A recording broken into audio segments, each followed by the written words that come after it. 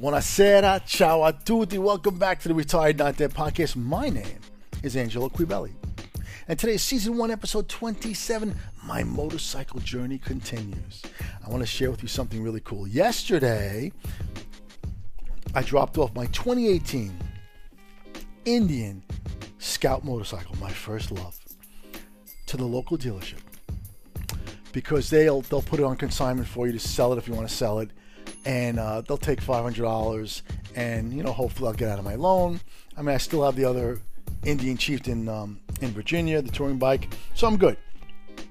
So as I'm signing the consignment paperwork, I'm chatting up with the salesperson. Let's call him Kenny, for argument's sake, right? So I'm chatting up with Kenny, and I'm telling him that, I just got back from Virginia. I was visiting my son for the New Year's, and we had some good days, so I was riding my Chieftain Limited on the Blue Ridge Parkway. I said, but you know what? I noticed that it seems like it's missing a little something. I'm noticing that as I'm coming out of a turn in the mountains, and if it's an uphill situation, I feel like it's lagging, like the bike is lagging, like I'm missing something. So he says to me, well, did you change your cam out and your air filter and your stage 1 pipes? And I don't know what he's talking about because I'm not a mechanic. That's not my DNA.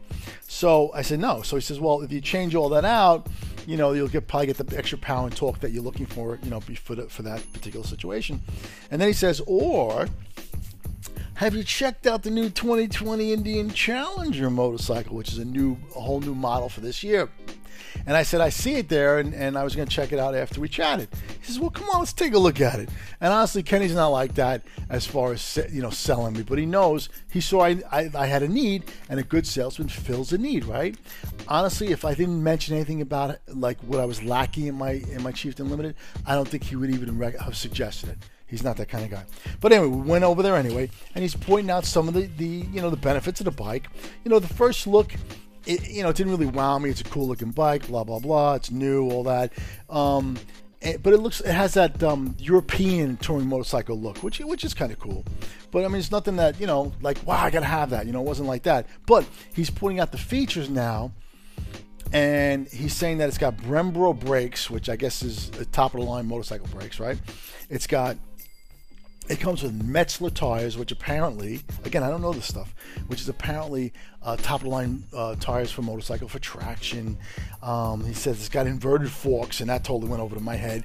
And apparently that's better for cornering and turning and stuff like that, which is stuff I'm actually interested in, right? But then he says something that really perked my ears up like I'm like a little puppy.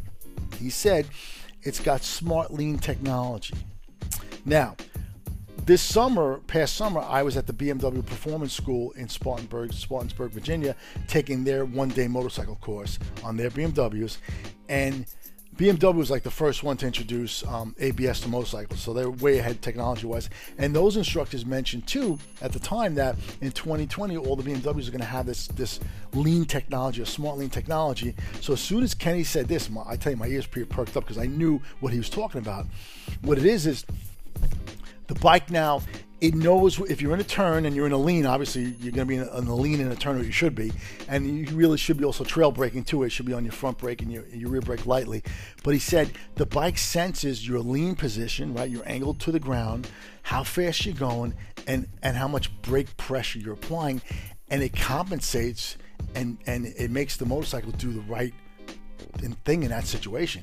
Because if you slam on those brakes, you're gonna even with ABS, you're gonna lock up and go down. You're gonna wipe out. And obviously, if you don't apply enough brake pressure, you could go run off the road, go off the cliff. So it senses this and it corrects it for you, just like in a regular car, right? But what's cool is that it takes into account your lean, which is huge in stopping a motorcycle, because you can't just slam on the brakes on a motorcycle in a lean. If you're straight, you can slam on it. If you're straight up, you can slam on it hard. But if you're in a lean, you slam on those brakes, you're going down. Simple as that. But this compensates for that, which is really cool. So that piqued my attention, and then he went off to do some other things, and I sat on the bike for a little bit to see if it felt good for me, and if this could work for me. And then he finally says to me, he goes, we got one out front if you want to test ride it. So I said, all right, maybe I will. So I took it for a test ride, and I got to tell you, I was shocked, and I'll tell you why. Because the bike was, I tell you what, I'm going to tell you about this tomorrow. So thanks for listening to this Angelo Q. Have a great day, and I will continue this journey mañana.